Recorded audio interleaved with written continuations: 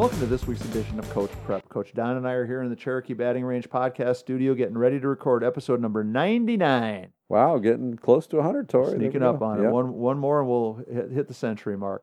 We got a really good topic today, Don. We're going to talk about the value of all players spending some time in the bullpen, catching some pitches so they have a better chance to be successful in all aspects of the game. Before we have that discussion, let's talk about the Anderson Bat Company. Everything Fast Pitch is very proud to have Anderson Bat Company as our presenting sponsor. Anderson Bat Company is using the latest and greatest bat technology to corner the market in the fast pitch world. They have the -9 Rocket Tech, the -10 Carbon, and the -11 Carbon Light. Anderson Bat Company is using this technology to put a high-performing bat in the hands of hitters that really know the difference between a good bat and a great bat. We're also working with Anderson to provide a discount for all of our listeners. Go to the Anderson Bat Company website and order your bats. Use the EFP20 discount, which is for everything fast pitch, and you'll get a 20% discount. It's a great way for you to save a little bit of money on a great bat and also help support everything fast pitch at the same time. Please make sure you take advantage of that EFP20 discount. It does a lot to help Coach Don and I with our Everything Fast Pitch and Coach Prep podcast. It's also a great way for you to save some money, whether it's a fast pitch bat, slow pitch bat, or baseball bat. You can use that discount for anything that you purchase. Also, I want you to check out patreon.com/everythingfastpitch. If you are in a position where you can help us financially, there's 3 different layers of support, 3 different levels. Coach Don and I really do appreciate the patrons that we have, trying to do some special things for people that have been doing great things for us, keeping us going. Patrons are the lifeblood of what's keeping Everything Fast Pitch and Coach Prep going, and we really do appreciate it. So if you're in a position to become a patron, please do so. So Don, we've talked about this before, but I think it's worth talking about again because one of the things that has come up in discussions with me with kids that I've worked with on hitting is how many catchers are superior hitters. Sure. And back in the day, the very best team I ever had ultimately had 5 kids in the starting lineup who had all come up through the ranks as catchers. I remember chatting about that.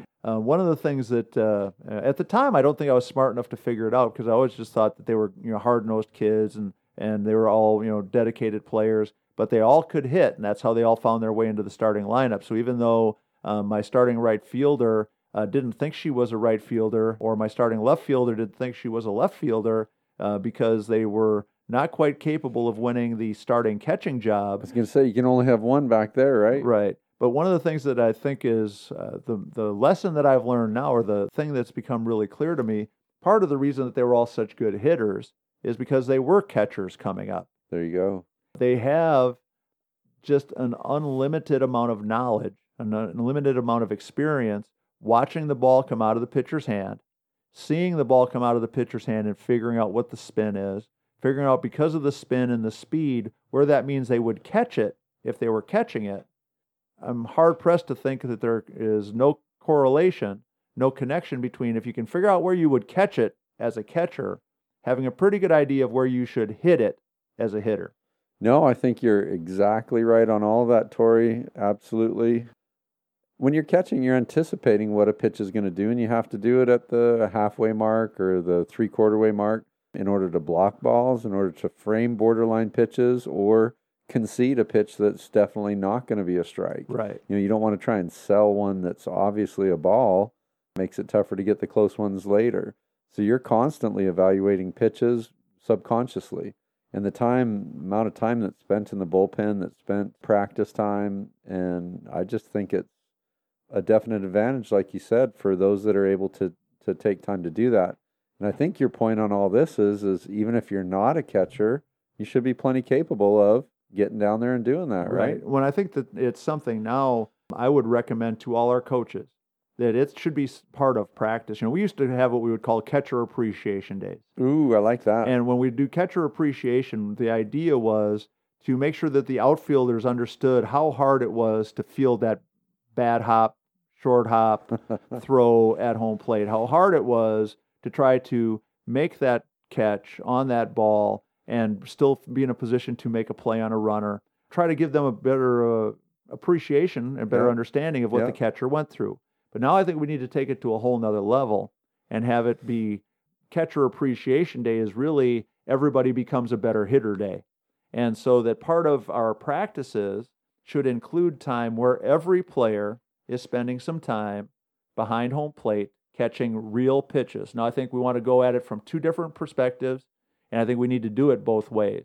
Number one is I think we should do it on days where the person who is catching knows what the pitch is, knows what the pitch is supposed to be, so that they start to be able to understand that a drop ball has a certain spin, a screwball is going to have a certain spin. For younger players, so that they know what a strike looks like compared to a ball, right? Sure. But for more advanced players, how the spin impacts how the ball is going to break, and how the spin means where the ball is going to end up when they catch it. So I think we should do some of it on days when the catcher knows what they're catching, so that they gain some confidence and gain some experience.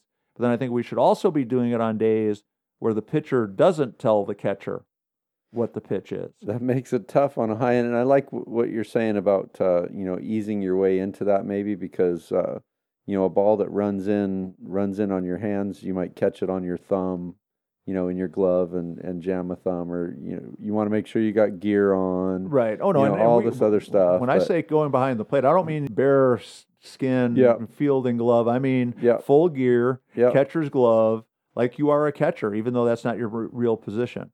And so I think that what ends up happening then on the days that you know what the pitch is, you can anticipate a little bit. You start to have an understanding. But I think it's also good to have days that you don't know what the pitch is, because then you feel just like a hitter trying to, and maybe you have to pay a little bit more attention to, as that ball's coming out of the pitcher's hand, did she change her posture? Did she change her arm swing? Did she change the line that she on her stride, strides towards you? Did she change that angle a little bit? Did she slow down? Did she speed up?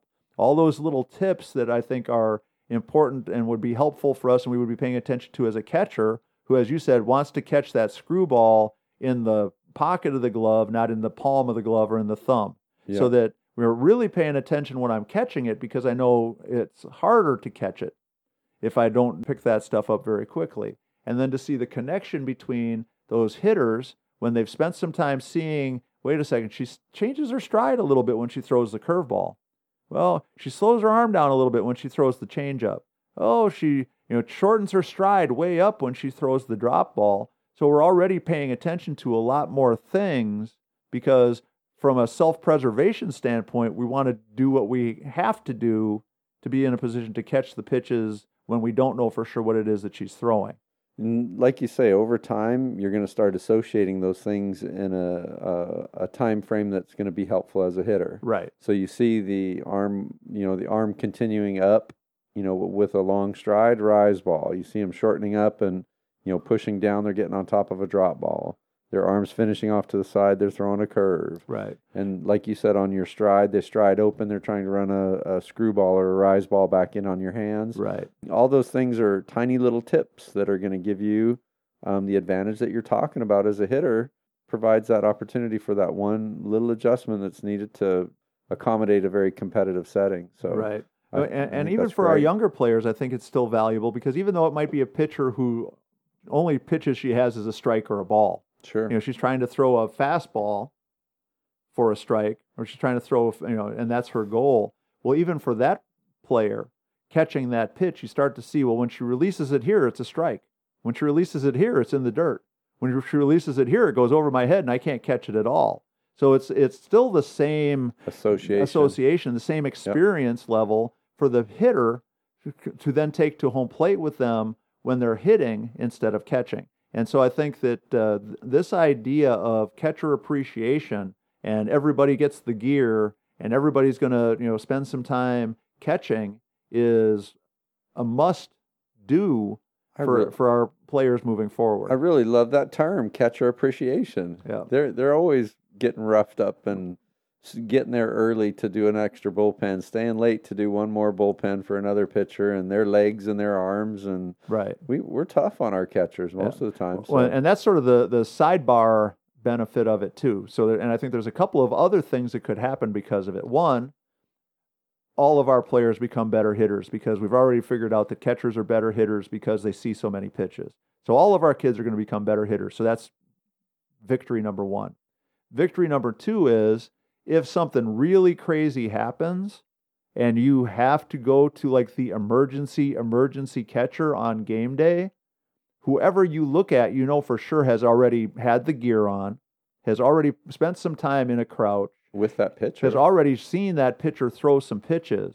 So they're already prepared for the possibility of our number one catcher is ill. Our number two catcher, sprained her ankle sliding into third base. So that means I'm the emergency catcher today. Yeah. Well, I'm a whole lot more prepared and a whole lot more confident in my ability to do it because I've spent some time already doing it in practice. The pitcher's more confident. Coaches are more confident. We're just going to be in a better place. Right.